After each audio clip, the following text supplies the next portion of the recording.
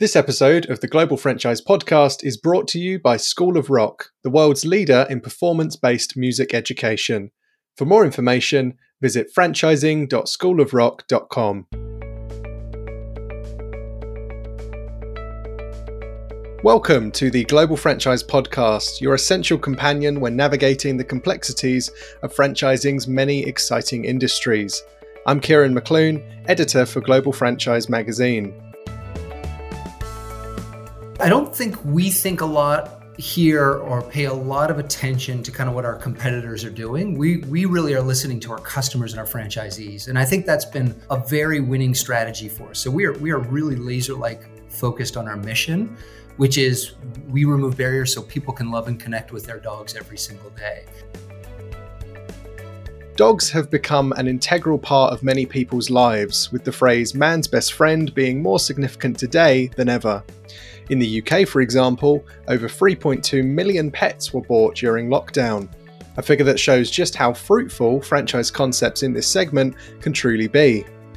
Enter Scenthound. As a wellness-centered, membership-driven dog grooming franchise, the business has gone from strength to strength with plans to sign over 100 new franchise locations before the year's end. But the fact is that Scenthound isn't the only canine-centric operation around. So how will it stay ahead of the pack and entice new franchisees? To find out, we wanted to sit down with Tim Vogel, CEO and founder of Scenthound, and learn a little about how the brand has evolved since its groundwork was laid almost 2 decades ago. And, perhaps just as important, how Scenthound will continue to sign expansive multi-unit franchising deals. One is just this continued year-over-year growth. So this kind of like 5 to 6 year-over-year CAGR just continues to grow. And so I think it was $42 billion industry in the US alone when I started. And this last year, it just hit $100 billion in total spending in the US alone. So just tremendous growth. And I think a big part of that has to do with what I would call the humanization of pets. So people are continuing to bring their pets into the homes. I think something like 68% of small dogs are on people's furniture in their beds now. And so people are just bringing them more into their lives. And we actually call our customers pet parents or dog parents. Right. Yeah. I mean, I think I can definitely, I've experienced that firsthand. I mean, 16 years ago, I wasn't a massive fan of dogs just because I wasn't around them as much. Whereas now it seems strange to go around with friends and they don't have some kind of pet in the house. So that's definitely good news for you guys, of course, with the franchise as well. And as well as that popularity in pets, we're also seeing a real increase in the number of pet care concepts, particularly for, the care of pets like dogs, like with Scenthound. And I was curious to hear a little more, Tim, about how you guys are making sure that you're staying ahead of the pack. How are you kind of viewing your competition and making sure that you're the most desirable brand for not only consumers wanting to care for their pets, but also franchisees who are maybe getting into this space for the first time? Yeah, absolutely. So I don't think we think a lot here or pay a lot of attention to kind of what our competitors are doing. We really are listening to our customers and our franchisees. And I think that's been a very winning strategy for us. So we are really laser-like focused on our mission, which is we remove barriers so people can love and connect with their dogs every single day. And so as we listen to our franchisees, as we listen to our customers, we continue to innovate in that space to serve them better, which I think ultimately that laser-like focus helps keep us ahead. I think just that commitment to our franchisees too. Also, they're the ones interacting with those customers every single day, by and large, and so we get a lot of feedback on kind of what customers want, what their needs are, how we can serve them better, and that I think that really just keeps us moving forward. Yeah, that's really great to hear. And around the beginning of this year, Scenthound set out these quite ambitious plans to triple your franchise sales and increase membership by 10 times by the end of 2021. How are you working on those two goals, and how have they been so far this year? Yeah, so we're already ahead of plan. So last year we really started franchising. That was 2020. We were fortunate enough to sell 30 franchises. We set out a goal to sell 100 this year. I'm really pleased to say we've already hit 52 so far this year. And so that's great. We're having a lot of success in that area. I think we've had a slightly different strategy than a lot of companies that are in growth mode. I think a lot of organizations that are in growth mode hire someone at the absolute last minute when they need them because they want to save costs. And so we really flipped that around and we said, let's build it so that it's ready to go when someone comes on board. And so we've built the infrastructure, we've put the money in the technology, we've hired a really awesome leadership team. And that gives us an advantage, and it puts us in a position to scale much more rapidly and kind of hit our goals. So. Yeah. And just out of curiosity, you mentioned there that you only recently, within the last few years, started franchising. And of course, Scenthound's been around since around 2015. Was the idea to always eventually go for the franchise model, or was that something that kind of emerged as you were building the business? Yeah, it's really interesting. In 2005, I had this really bright idea that, I wanted to get into the pet space. I loved the mobile at-home component of it. And so from the very beginning, I said, let's build a mobile business and franchise it. But I very quickly realized, like a lot of new entrepreneurs, they don't know what the heck they're doing. And there's just a whole lot you don't really understand until you get in it. And so really, then I set about figuring out how to remove some of the problems around scalability and how to generate a better profit. And there was, I think we're one of those cases where we're going to be an overnight success that only took us 20 years to get there.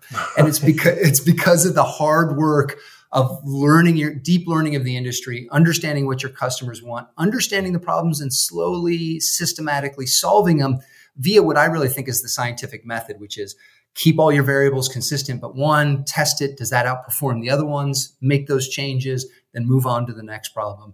And so even with Scenthound, where we had this aha moment and realized that it's about health, not about haircuts, and we were serving the wrong audience, we still spent 5 years testing membership model, how we wash the dogs, how we price this thing, how do we communicate this, how do we make it faster, more easy, more affordable for our customers before we got comfortable with franchising. And it wasn't until kind of 14 years in, that I felt comfortable enough that we had really done the work to and built the model so that someone who was buying a franchise was buying a de-risked model to be able to help us scale it. Yeah, that's really, as you say, it's kind of interesting looking at it because from the outside, it would appear that Scenthound is quite an emerging brand. But as you say, It's been nearly 2 decades of work that has gone into that, which is both, I suppose, pros and cons, because it might be a bit irritating to have people come up to you and go, oh, you're an overnight success. It's like, well, no, actually, a lot of hard work. And I love telling that story because there's often a myth out there of like, these guys just blew up. But I think that's by and large not the common case. I think the common case is someone really having that deep learning, doing the work, understanding the industry, understanding their customers. And it just takes that before you get there. And so I think, someone who's pushing into the entrepreneurial world should just kind of go in with their eyes wide open. And it takes that kind of dedication oftentimes to have a successful business.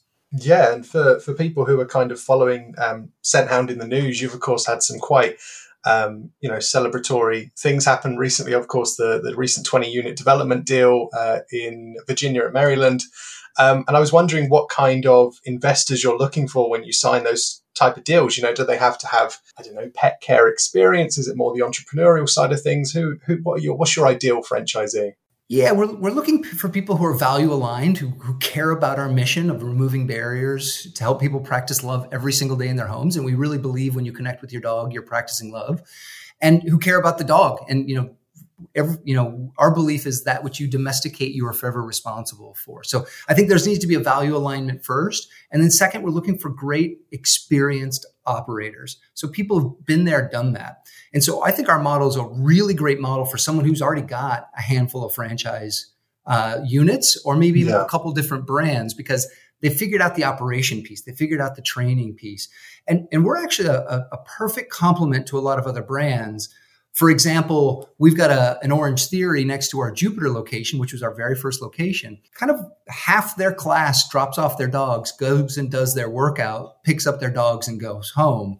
And so we fit into that ecosystem with a lot of these other brands where we're essentially an errand that takes about 15 to 30 minutes. And so we want to be where those other brands are people running their errands, are doing, getting their massage, doing their workout, running to the grocery store, and those combinations. So it's a natural fit where great operator, understands how to operate a franchise, and then can actually leverage their existing customers and get a greater share of their wallet and actually make their lives easier in the process. Yeah, so it's a very synergistic kind of concept, as you say, which some people may not initially realize, but I suppose a lot of lifestyle brands do have that element to them where it is, as the name would imply, part of someone's lifestyle rather than something maybe that someone has to go out of their way to engage with. Absolutely. And so can we make it easy? And what we find is, in these other brands, we know 68% to 70% of all of their customers own a dog. And so there's already a built-in business there. Yeah. And are you primarily looking for entrepreneurs or groups that could perhaps open multiple Scenthound locations, or is the individual operator also, of appealing? Yeah, so there's a mix there, but by and large, our main avatar that we're going after is someone who can open a multi-unit. We really think our model lends to a multi-unit primarily because of how we've solved for the staffing of the technician or the specialized skill. We actually make them. So there's a career path built into our model. And by end of a year of operating one of the Scenthounds, you're going to have too many trimmers, or you're going to want to open up another center to continue their career path to going into management and those other kinds of things. And so, once you get one, you're building these technicians, you get two, now you get two building these technicians. And so this just kind of feeds itself. And so we really believe a multi-unit strategy is the best way to go. Yeah. And just back to the idea of, how popular dogs have become in the cultural zeitgeist. Do you think that there's a time maybe in the next 10, 15 years in which people's fascination with dogs could perhaps plateau slightly? Or is that something that you think will continue into the coming decade? Yeah. So I think dogs have been part of humans' lives since the very beginning. And so, hunter-gatherers combine, join forces with wolves to help them hunt, protect their village. And then that relationship really grew from there into the agrarian society where we selectively bred wolves to, herd the sheep, pick up the duck out of the middle of the lake, get the rat out of the barn. And because of that coevolution, dogs have become so tuned into our emotions that they're here to actually serve us in an even bigger way than ever, because I believe we're in a society that we didn't evolve to be in, this attention-based society, 24-hour news cycle. The coronavirus certainly created a lot of stress out there. And I believe the explosion of dogs was really because all dogs are therapy dogs. They help us be a little more human. And the science proves it. If you've got a dog, you actually live longer. If you've got a dog, you have lower blood pressure. You recover from a surgery faster if you have a dog in your life.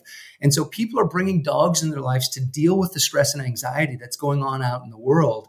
And so this coevolution has been happening for tens of thousands of years. I don't think this is a trendy thing. I think people are just realizing the value dogs have in our lives and are utilizing dogs to help them live happier, healthier lives and help them be a little more human. And so that's what we talk about when we help people practice love every day, is we're removing barriers so people can connect with their dogs, help them feel a little bit better, help them de-stress a little bit more and have a little bit better of a life. Yeah, you've convinced me that I want to go and buy a dog as soon as we wrap up this interview. So there's no plans at the moment then to launch a Scenthound for cats kind of spin-off?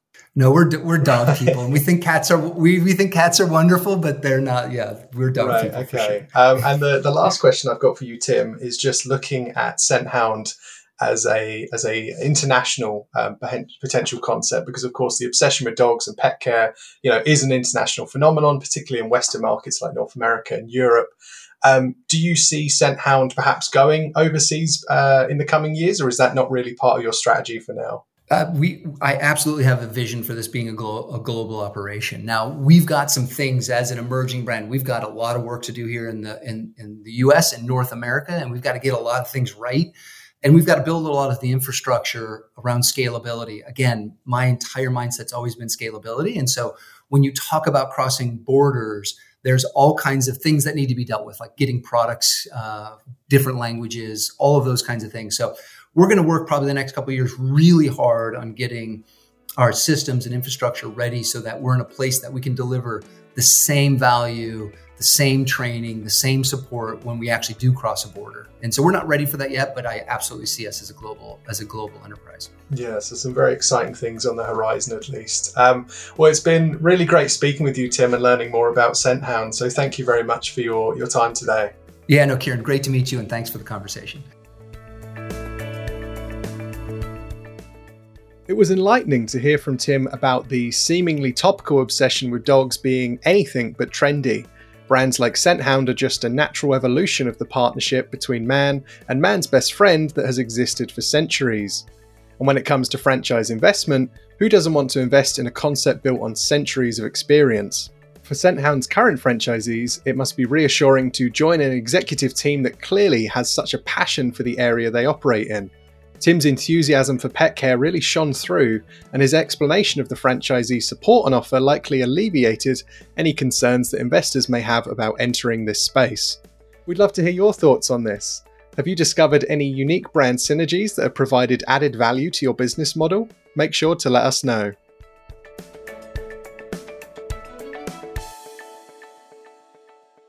If you like the podcast, subscribe and recommend it to your friends and colleagues. Or even better, leave a review or a simple rating on Apple Podcasts or wherever you find your pods.